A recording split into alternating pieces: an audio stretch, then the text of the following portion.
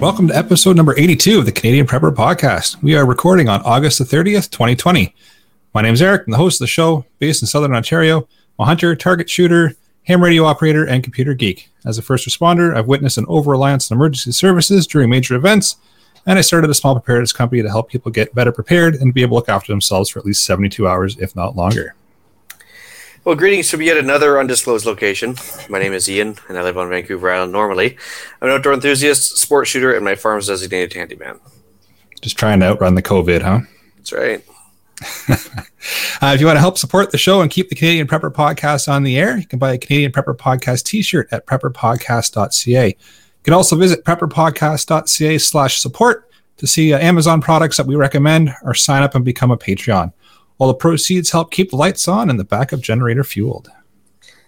All right, if you're enjoying the show, please take a few minutes to like us on Facebook and submit a review on iTunes. Also, we want your feedback, good or bad, or if there's just a topic you want us to cover. We're getting short of topics, actually, so if he wants to contribute a couple good topics, we need some. You can certainly email us at feedback@prepperpodcast.ca. And we've got some pulsing, of course not throbbing, content for you in this episode. We're going to start off with some preparedness-related news articles. Next, we'll let you know what we've done for our preparedness since our last episode. And then we're going to get into the main topic, electromagnetic pulses explained. And I'm happy I got through that without laughing. It's pretty good. Let's move into some news. All right. Repeat of the previous episode, I actually put the old Forbes article on high-altitude EMP. It basically is a bit of a catch-all article. It talks about everything from actual man-made electromagnetic pulses to naturally occurring ones. And yay, President Trump. So he actually decided to open up a commission and start spending some money on seeing how the White House can prepare for the threat of EMP. So, yeah, good for him. And it's been ongoing now for a couple of years. So hopefully they've made some progress.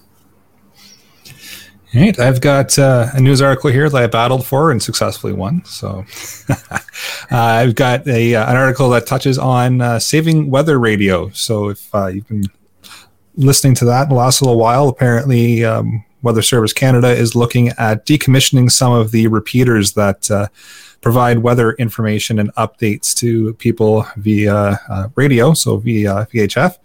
And they're looking at decommissioning it in areas that have reliable internet and cellular service, citing that their apps on their website is accessible and easy to use, so they don't need to broadcast information via radio system. There is also a link that we shared on the Facebook page in regards to a petition that's going on to stop that from occurring.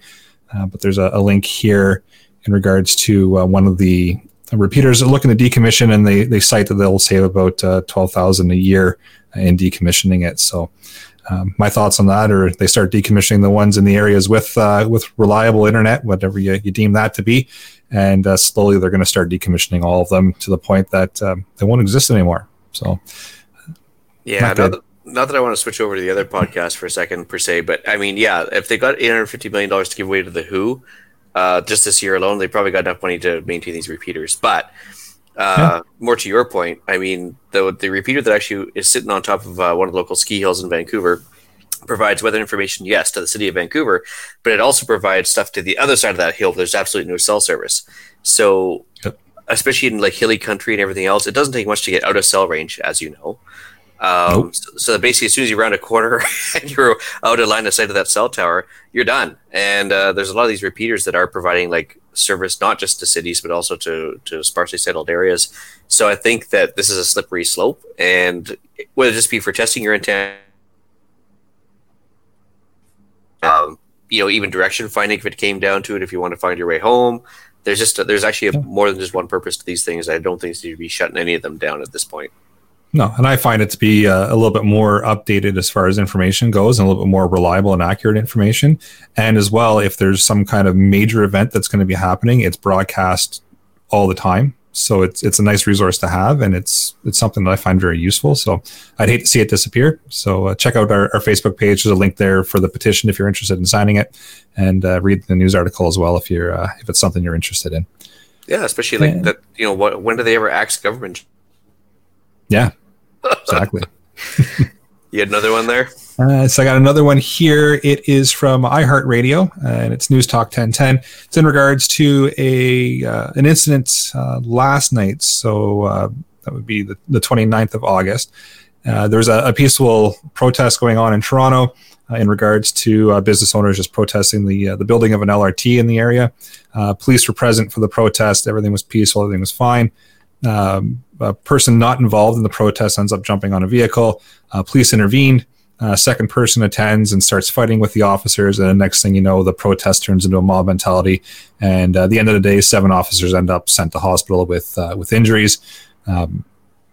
Just a reminder that if you're out and about in the bigger cities or the smaller ones with the protests that are slowly starting to pop up all over the place now, mob mentality can go very quickly from peaceful and everything's good to hey, let's go get that guy. So keep your head on a swivel if you end up in the area where there's a protest going on. Yeah, I'm glad you clarified that because it didn't sound too peaceful after it's all said and done there.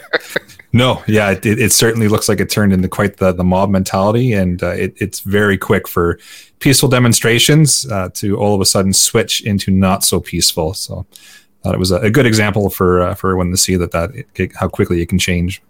Well, especially for the people that say it can't happen in Canada versus the States. So yeah, we're no better, no worse. Yep, so, it's starting to happen here. Yeah. All right, so let's move into what we've done lately for preps. Completely unrelated note, we are looking for a sponsor. So if anybody wants to... Yes. I think we lost you there, Ian. Oh, you're back. Okay, cool. Yeah, so so we are looking for a sponsor. If anyone is interested in sponsoring this section, we'd like to hear from you.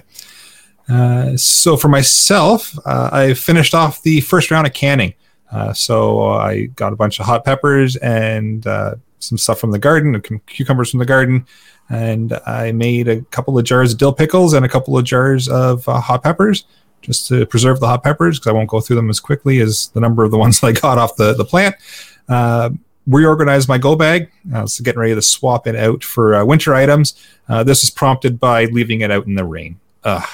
So, yeah, it's in the back of the truck, and left the back cover there for the truck open, and the skies opened up a little bit. Not ready for that to happen. Didn't look like it was going to rain, and all of a sudden it was. So it was time to go through it anyways and reorganize it and swap some stuff out. So and dry it out because it got rained on. So. And then speaking of water, I also brought in some professionals to redo our sump pump system. The flow in the basement into our sump pump pit has increased significantly over the last couple of months here, and it was time to bring someone in to have a look at it to see what exactly was going on and put in a new system and a backup pump so that we prevent any kind of basement flood because I might have some prep stuff down there. I don't want floating. Yeah, that'd be bad. Yeah, that would not be good. And I guess that's covered by your backup generator as well. But that's one of those things where you don't want to have it not powered. Yes. Yeah. When they came in, that was the first thing they said is, what's your plan for backup? And I went, oh, yeah, don't worry. Got that covered. And, so they're like, oh, okay, so we don't have to put a battery backup in this. Nope. Got a generator in the back. And if it stops running, well, we got bigger problems to worry about. So. Well, that's actually good that they actually have battery backup systems in mind for those things. That's actually a good idea. Yeah, I was impressed with the setup that they did have. Would run off of a battery, and there's 2 different pumps, and then a backup DC pump. That's just a small little one that would run for quite a significant period of time. So it was good to know they're thinking like that. But I've already got it covered off, so cool. Didn't need to spend a couple more $1,000 on the setup. Cool. They of course charge for the convenience of having backup. Yeah, of course. Let me know if I cut out here for sure. But if we remember way back, episode 37, which I had to look back at, it was dated September 27th. So I probably did it about a week before that. I tried what they call glassing eggs. That was taking pickling lime and throwing a bunch of eggs in water and seeing how long they were going to be preserved. So the wife and I threw in 7 dozen eggs into the bucket, threw in the pickling lime, and we let them sit in my closet.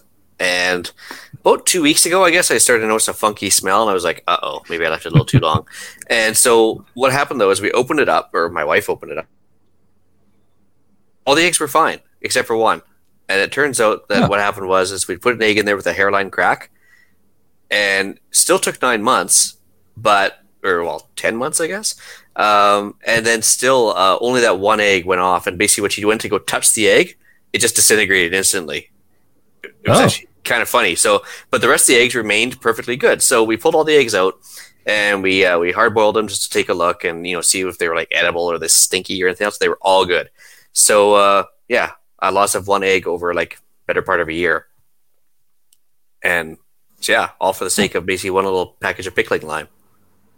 That's awesome. I wasn't quite sure exactly how that was going to work out.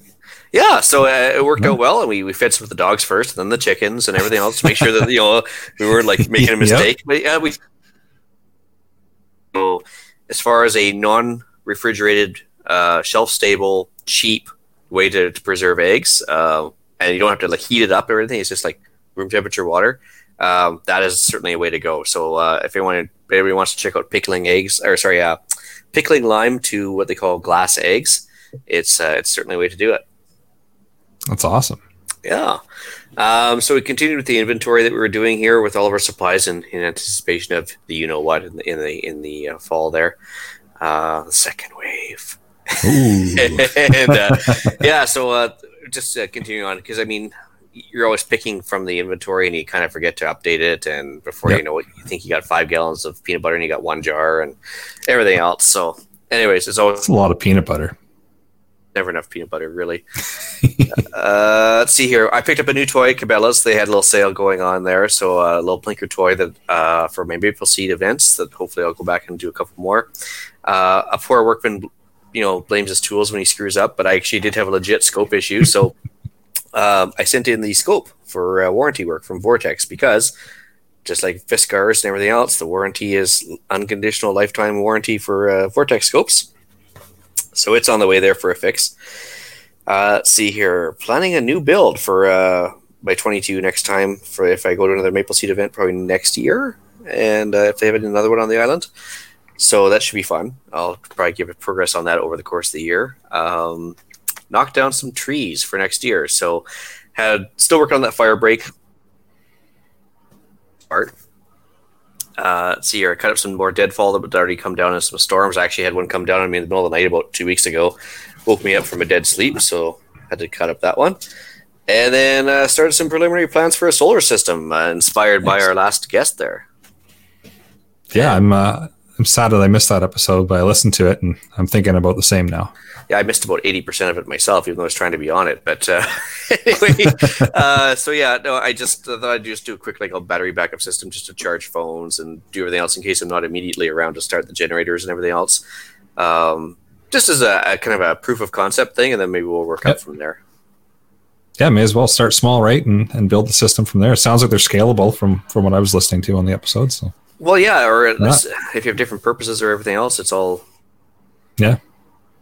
But that's pretty much it. The theory. Yeah, that's pretty much it for me, though. All right. Well, maybe we'll move into the main topic of the show then. All right. So a quick recap. So we did the EMP episode before, back in episode 15, I think it was. We were new to the game. Yeah, we were new to the game. I think it was just Alan and I, maybe. I can't remember who else was on there, but yeah, we were just kind of touched on it briefly. But I mean, it's certainly a known phenomenon. It's a prepper favorite. Oh, is it ever? So it doesn't hurt to touch on it a few times, probably. But no. Yeah, so it's something we've talked about since, or Prepper World has talked about since basically 1962. It was confirmed by both the Russians and the Americans as a problem. I said we'll just give quick Cole's notes kind of recap here, then we'll get into some more stuff here. But detonation, either at high altitude or even in the vicinity, a solar flare. Or now you can even have these small EMP weapons called a HAMP or CHAMP or anything else that's being designed as we speak. Great.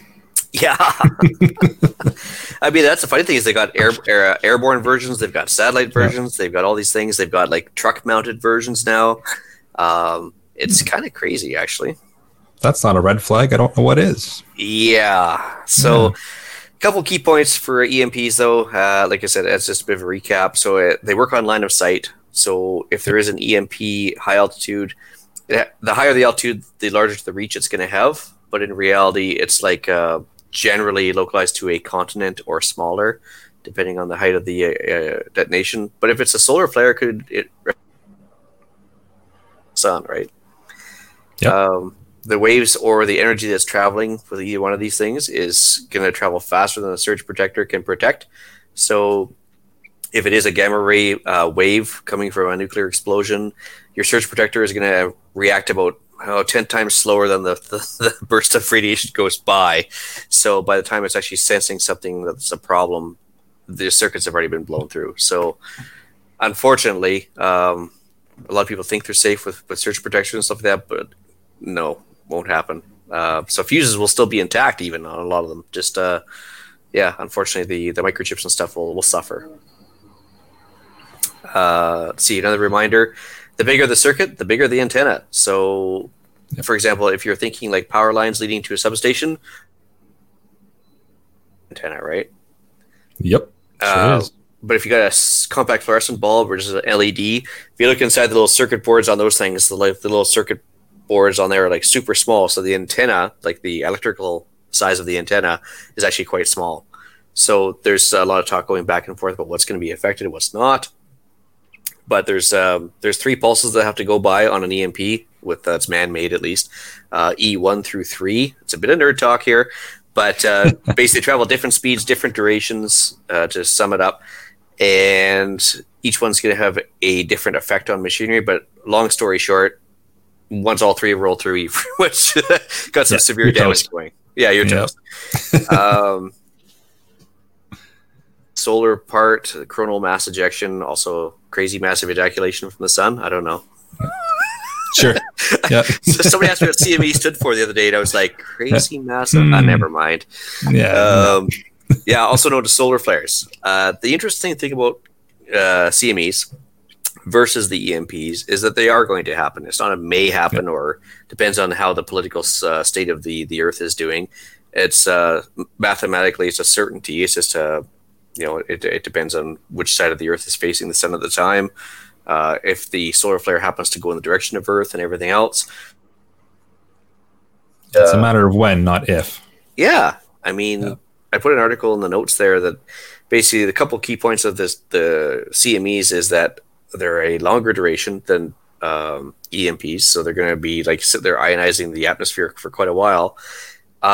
And I mentioned there, it's a 12% chance of one happening in the next 10 years, which isn't insignificant, I suppose. Interesting thing is, too, is even on like a missile strike, where you're going to have at least 45 minutes notice of somebody who's actually sending an EMP over, theoretically. This one you'll have 8 minutes, assuming that you have a hotline to the astronomy, or like the stereo observatory that's watching the sun, and they tell you first. Yep. Chances are you don't have that. So yeah, based on the speed that the CME would travel from the sun and the distance from the Earth, you're looking at about 8 minutes. We did talk a little bit about the Carrington event. We did. Yeah, so that was the largest geomagnetic storm on record. That was in 1859. Interesting enough, because the duration of it was actually able to energize the telegraph lines and provide power for the systems to work without actual power hookups for hours on end. So if you can imagine the amount of electricity that was sending out. That's a fair amount. Yeah, so that's a bit of a problem.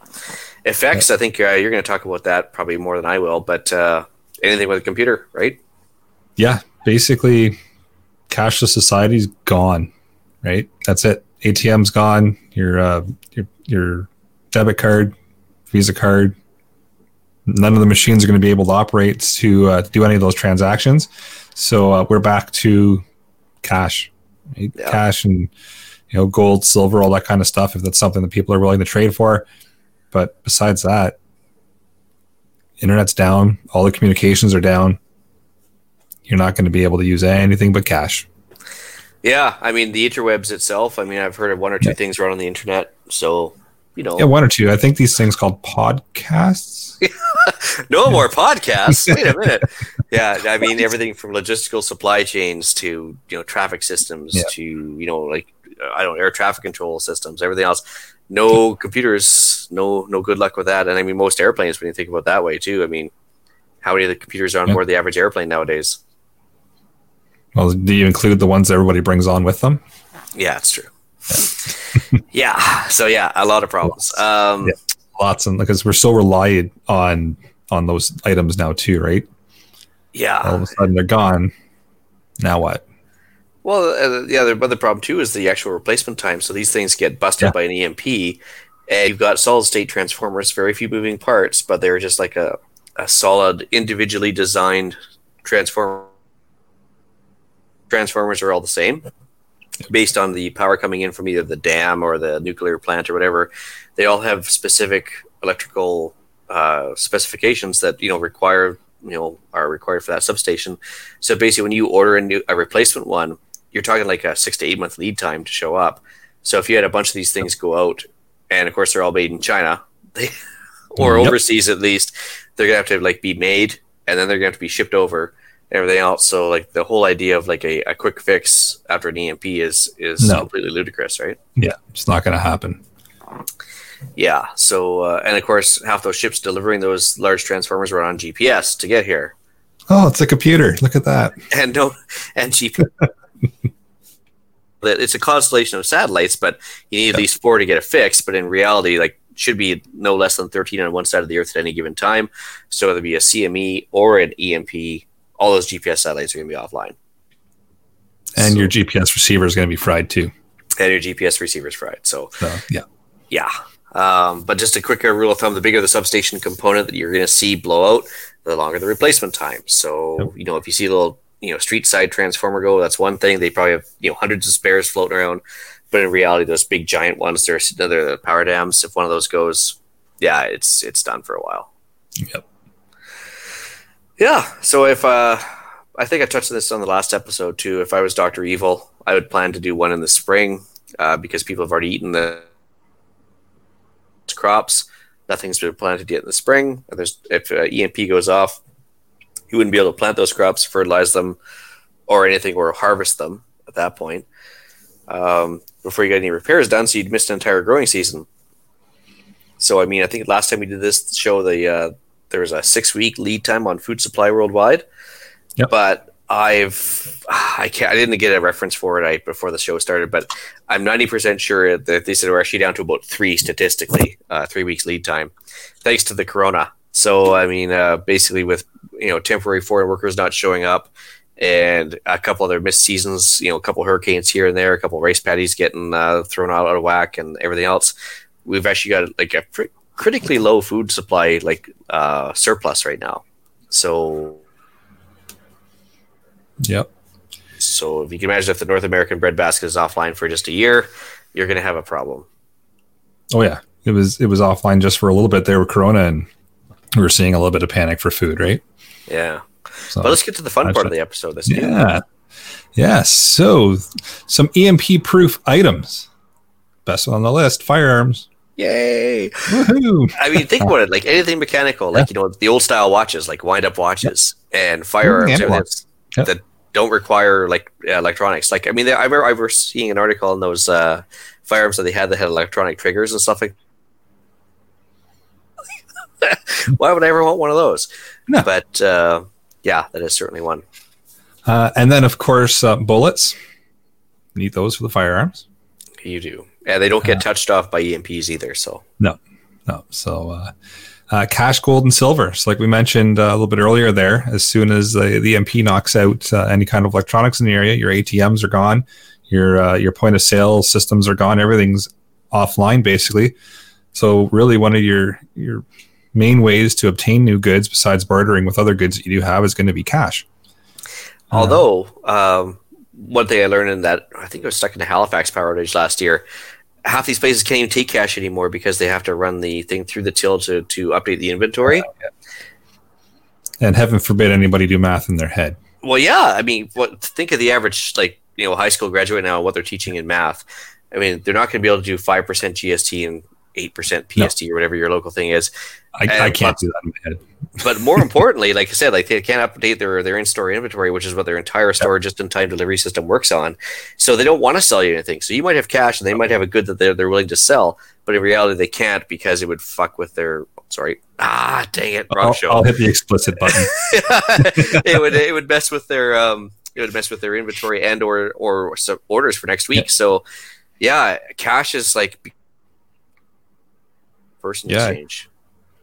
Yeah, it's good to have some on hand, but it might not be useful. You might be stuck to just bartering depending on the way things operate in your area. Yeah. Another thing, EMP proof items is tools. Of course, not power tools, but your hand tools. So make sure you have some of those on hand.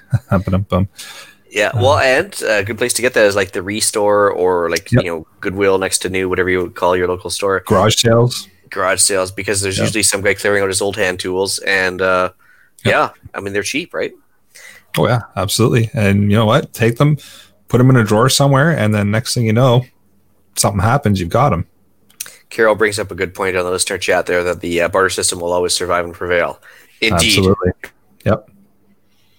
So EMP Been around for as long as humans have been. Yeah, chickens don't get affected by EMP, surprisingly. Wow, look at that. They're not chicken yet. Yeah, that's right. A quick question from John too. Off topic, but I was wondering how long plastic bottled water stays good.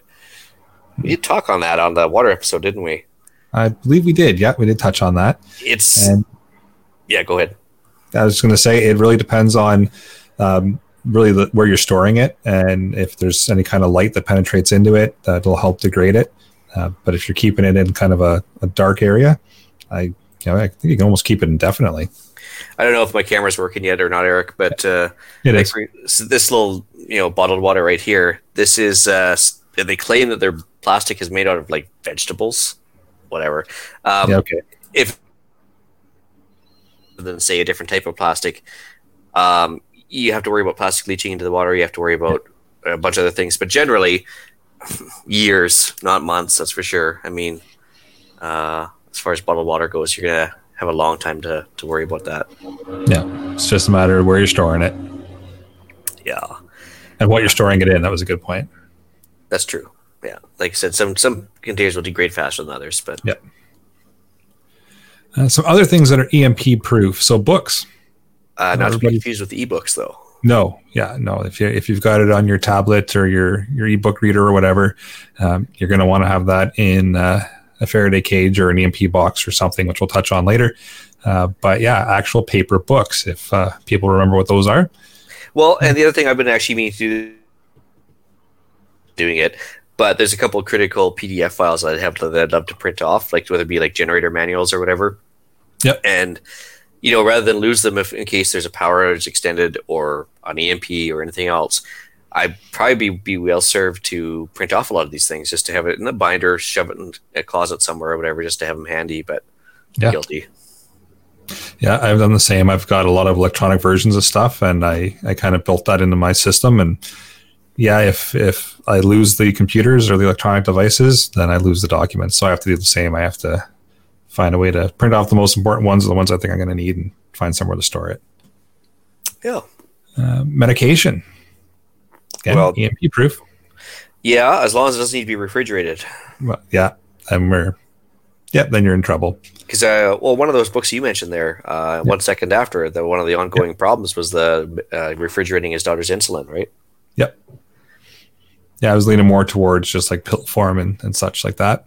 Yeah. But yeah, as soon as you're throwing it in a fridge or something, yeah, you're in trouble. Yeah. Most first aid items, again, there's no electronics there, so we're kind of rambling off a list of stuff that's probably already going to be in your go bag or your emergency kit of some sort. But it also reinforces the fact that this is what you should have for a general pile of stuff too, right? Absolutely. Water and food, same thing. Just keeping in mind that if you have to somehow cook that food, well, you're going to have to start a fire of some sort because your other electronics are not going to be working, like your stove or your microwave. So, well, and it's going to go up in value a heck of a lot more if something like this does go off, right? Yeah, absolutely. An analog AM or FM crank radio. Yeah, and as soon as I saw that you've written that one down, I was like, because my emergency crank radio actually is a digital tuner. Yeah. So it's fried. Yeah, that's a problem. Yeah. So you want to find something that's completely analog, and then the same with a clock or a watch. If you want to continue keeping ahead of the time or knowing what time it is, find an analog clock or a watch or something, and then you'll still know for a while at least what time it is.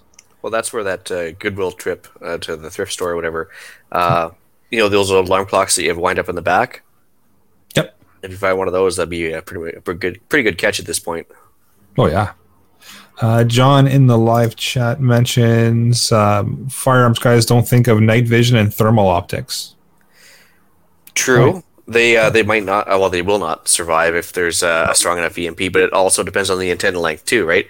Because for example, like even red dots for red dot sites, same thing. They'd be susceptible, but depends on what kind of container they're in. Depends on sometimes stuff in garages versus out in the open would be affected.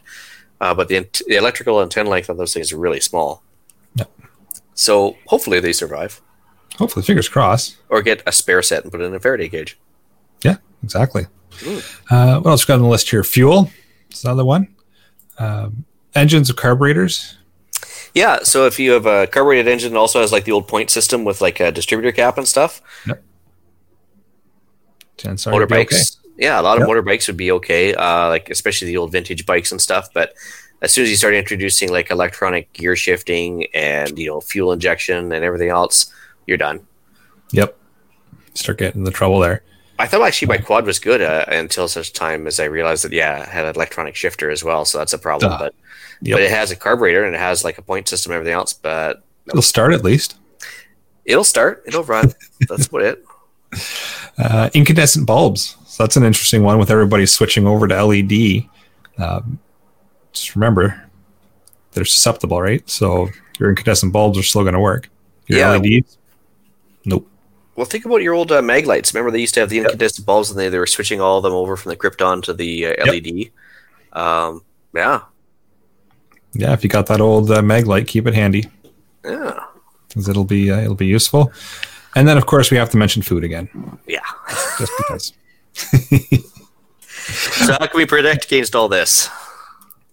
So building an EMP box or Faraday cage. So first of all, in the preparedness community, you're going to hear people refer to it either by Faraday cage or some will refer to it as an EMP box. You'll get into all kinds of arguments with people in regards to what to call it, what it is, what it isn't. The whole idea of it, no matter what you're going to call it, the idea is to protect against electronic items from the EMP, right? So you want to make sure that your radio or whatever electronic device it is that you're trying to protect is not affected by the pulse if and or when it happens.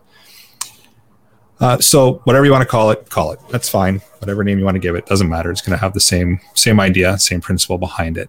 So some popular items that people will use, because these are things you can build at home. It doesn't necessarily have to be something you can purchase.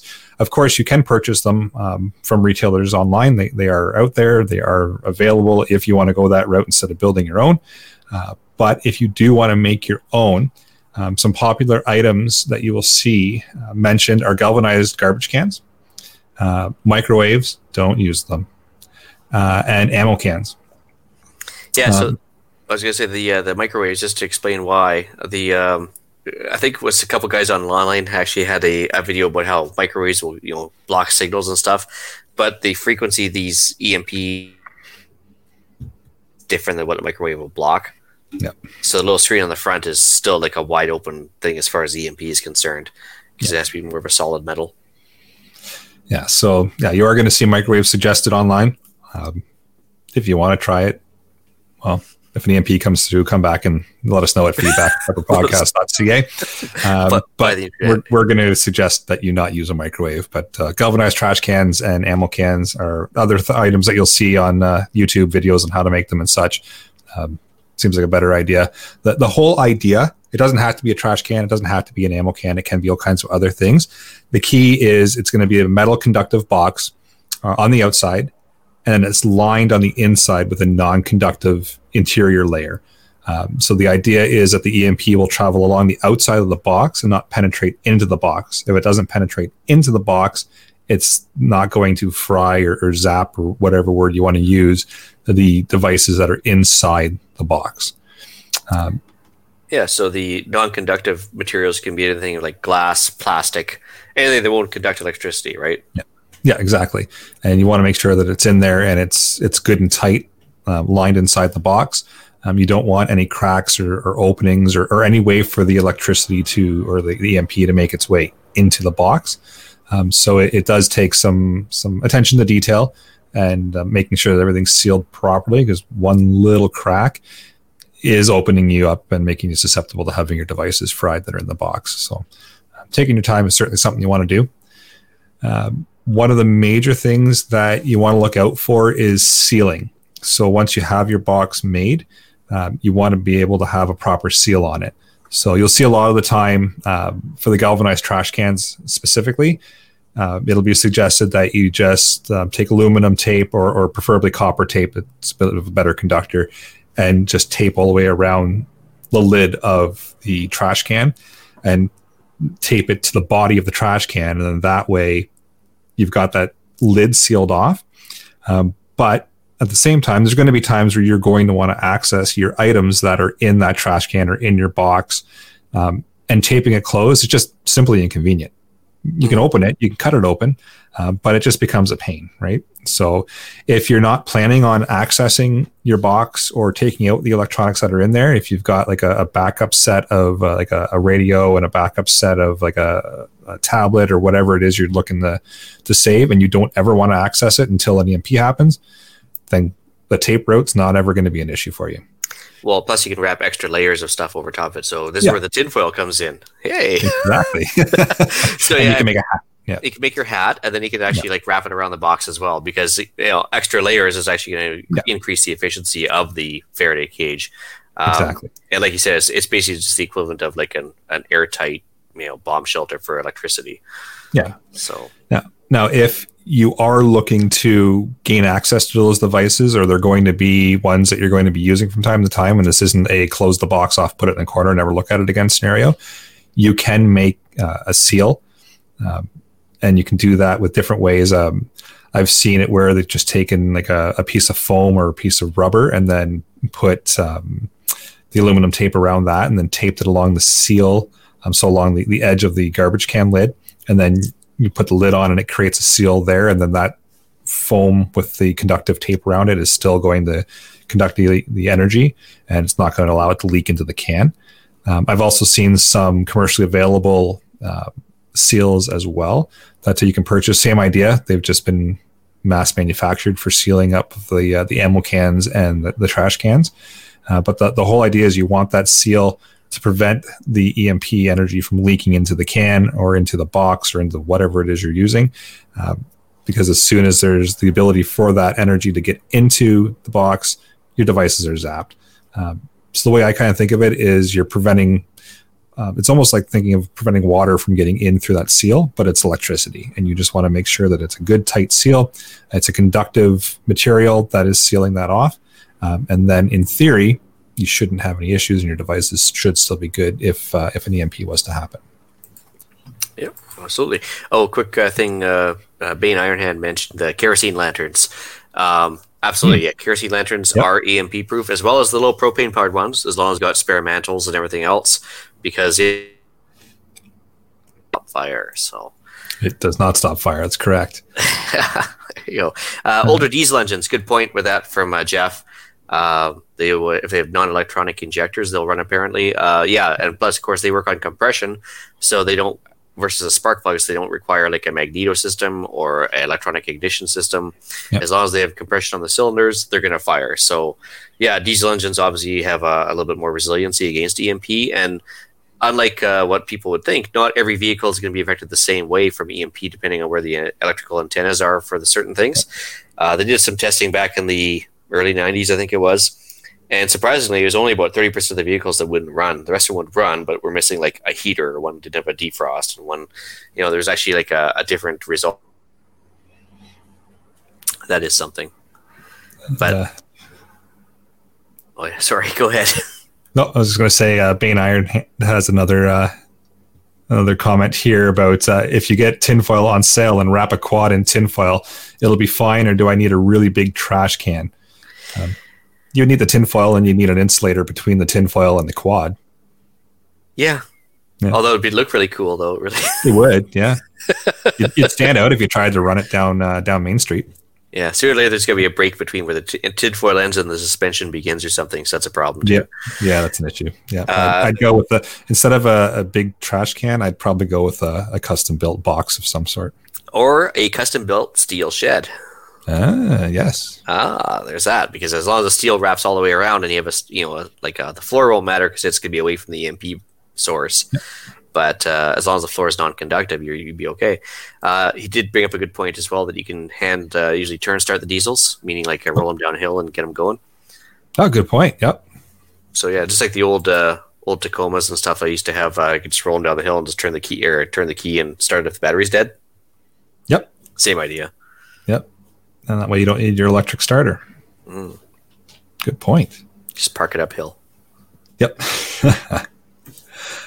What else do I have here? Yeah, like I said, the tricky part is going to be getting that seal. That's the tricky part. Is as long as you can figure out a way that you're happy and you think you've got a good solid seal on whatever type of box it is you're building, whether it be a small little Faraday box or EMP box for just a handheld portable radio, or a little laptop computer or something, or if you're building one big enough for your ATV. And if you want that sealed proper, then you're going to have problems.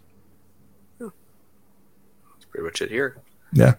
And I'm planning on trying to build one of these myself in the next little while as we renovate and move stuff around. So if I do end up building one, I'll put a video up on the YouTube here and let everybody know how it went and what I think went well and what I think didn't go well, and help some people out maybe building one themselves. Cool. Yeah, and I did put a list here of some books to get you thinking. And if you have a look at our support page at prepperpodcast.ca/support, there's a couple of links to Amazon there for these books. But one is 1 Second After, and one is Chaos Erupts. So they're just get you thinking a little bit. They're all based around EMPs happening, and get the mind flowing a little bit. And if you do end up purchasing them through our link, we get a little bit of a kickback. It helps fund the show, so it doesn't cost you any extra to use the links either. Cool. There's a couple ones available for free on the internet as well, via streaming sites or whatever. But I think the second one, Lights Out, by a guy called Half Fast, as not opposed to half-assed. Yeah. Anyways, so it's just called Lights Out, and his name is Half Fast. And then the other one is 77 Days in September, both dealing with EMP.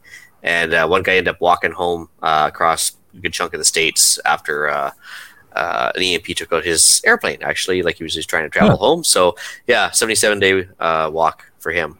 I threw in a bunch of old notes from the previous EMP episode into the show notes as well.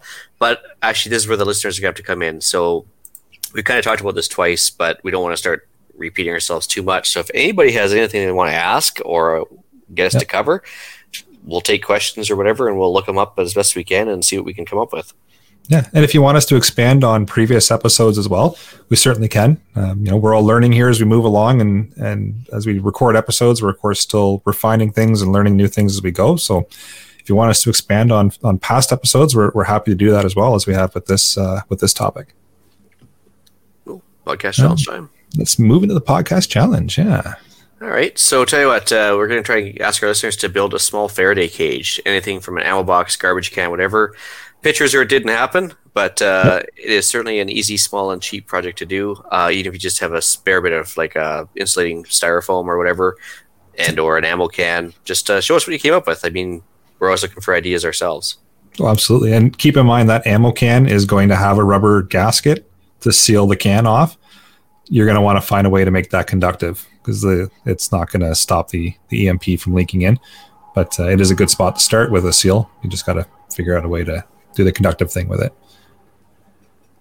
Let's move to upcoming events. So we've got TACCOM Canada 2020. It is still delayed until April 23rd to the 25th, 2021.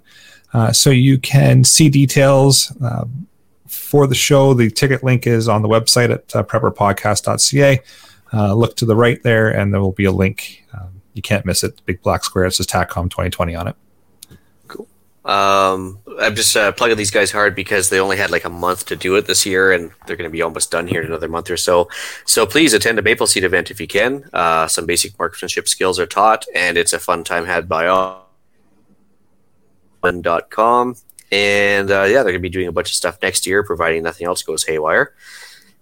Faded out there a second there, Ian. The website's mapleseedrifleman.com. MapleSeedRifleman.com. And like I said, funds had by all, a good basic marksmanship course. And honestly, I got to tell you, it's I'm glad I went. And, I didn't get much chance to talk about it last week because I was kind of fading in and out as well. But no, definitely worth my time to go, and great people teaching it. And yeah, I can't say enough good things about it. So awesome. And we'll do one final shameless plug for prepperpodcast.ca/support. New page that I just set up between the last couple of episodes. It's got a bunch of Amazon links there. Check it out. It's stuff we're going to keep adding to it. It's things that we figure the listeners would be interested in. Might help you out with your go bag, might help you out with education in the form of books or other tools.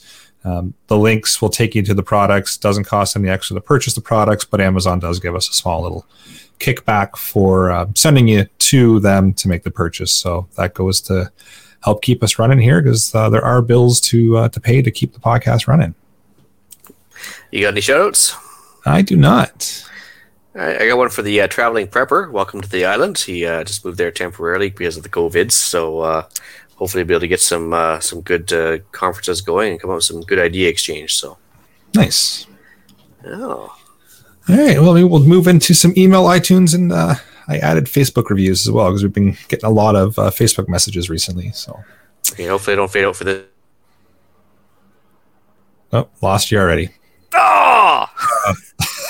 You do I'll read it. I'll read it. So we've got a message here from Tim. It says, "Hey, I've recently discovered you guys. I like your podcast. Pretty cool stuff. So I guess I'm what you would call a noob on prepping. I've always kind of liked the idea of doing it, but wanted to maybe get your opinion on what to have in a vehicle if you are wheel or power chair bound, or maybe even have some but little movement extremities. What could a person have with them to maybe help them in an emergency, breakdown, or whatever? Also, opinions on maybe what to have for dogs as far as supplies, or is it worth trading your dog to help in a situation? Myself, I have a walker, a coon dog, very good dog for all types of hunting. Thanks in advance." So that's a great thing to ask.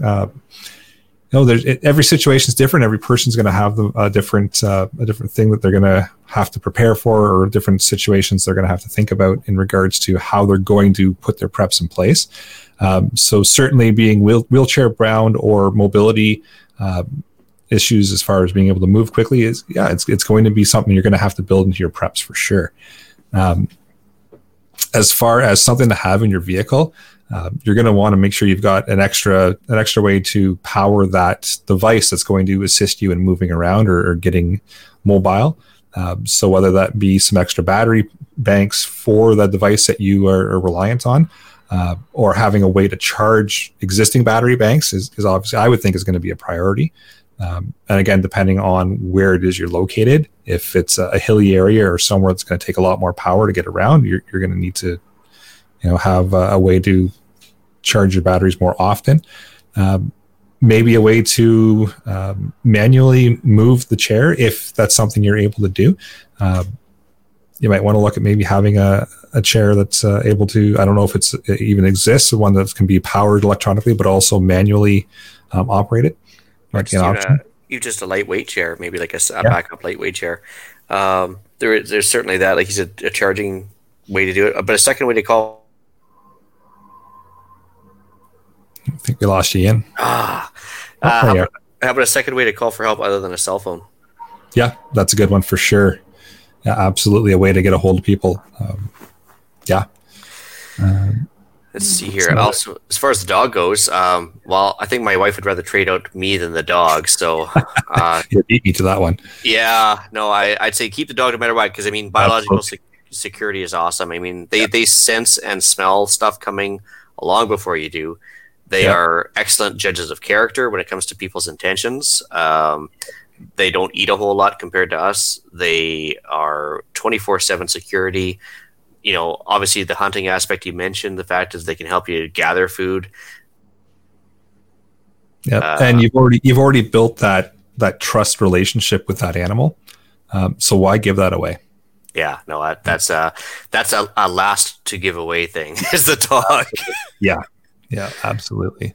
So, and Bane Iron Hands actually got a good point here in the live chat. this would actually be a really good topic for a full show. Yeah, that's a good point. We'll have to, point. But we'll look for suggestions on that, because I mean, not being overly disabled myself, and I'm not trying to be that guy. I'm just saying, I can't appreciate what a lot of these people go through. So I think there'd be a lot of. Yeah, we'd have to definitely do some research and maybe talk to some experts in the field as far as mobility goes, and see if we can get some opinions and some information from people that actually deal with these types of devices on a daily basis, and maybe we'll turn it into a full topic. Yeah, I was just thinking about like hearing and vision problems too. That could be a thing too. So we'll write that down for sure. Yeah, at least we've given you a couple of things to think about, Tim, and we will start putting some show notes together for a future episode, and I'll reach out. I'll shoot you a message on Facebook Messenger there when we're ready to put the show out there. And actually, I think it's a great idea for a topic. I didn't even consider that until just now. Awesome. Well, with that, I will bring episode 82 of the Canadian Prepper Podcast to an end. You can find the podcast on iTunes, Podbean, Spotify, or of course your favorite podcast app. And please help us out. Submit a review. It helps other people find us.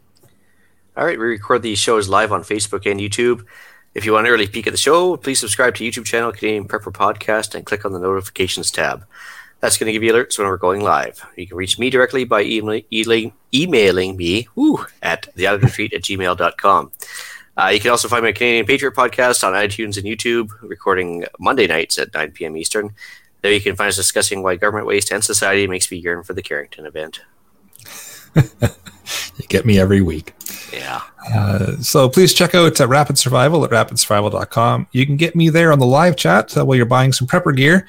You can also email me at feedback@prepperpodcast.ca. So thanks for joining us this evening. And until next time, be prepared, stay safe, and keep learning.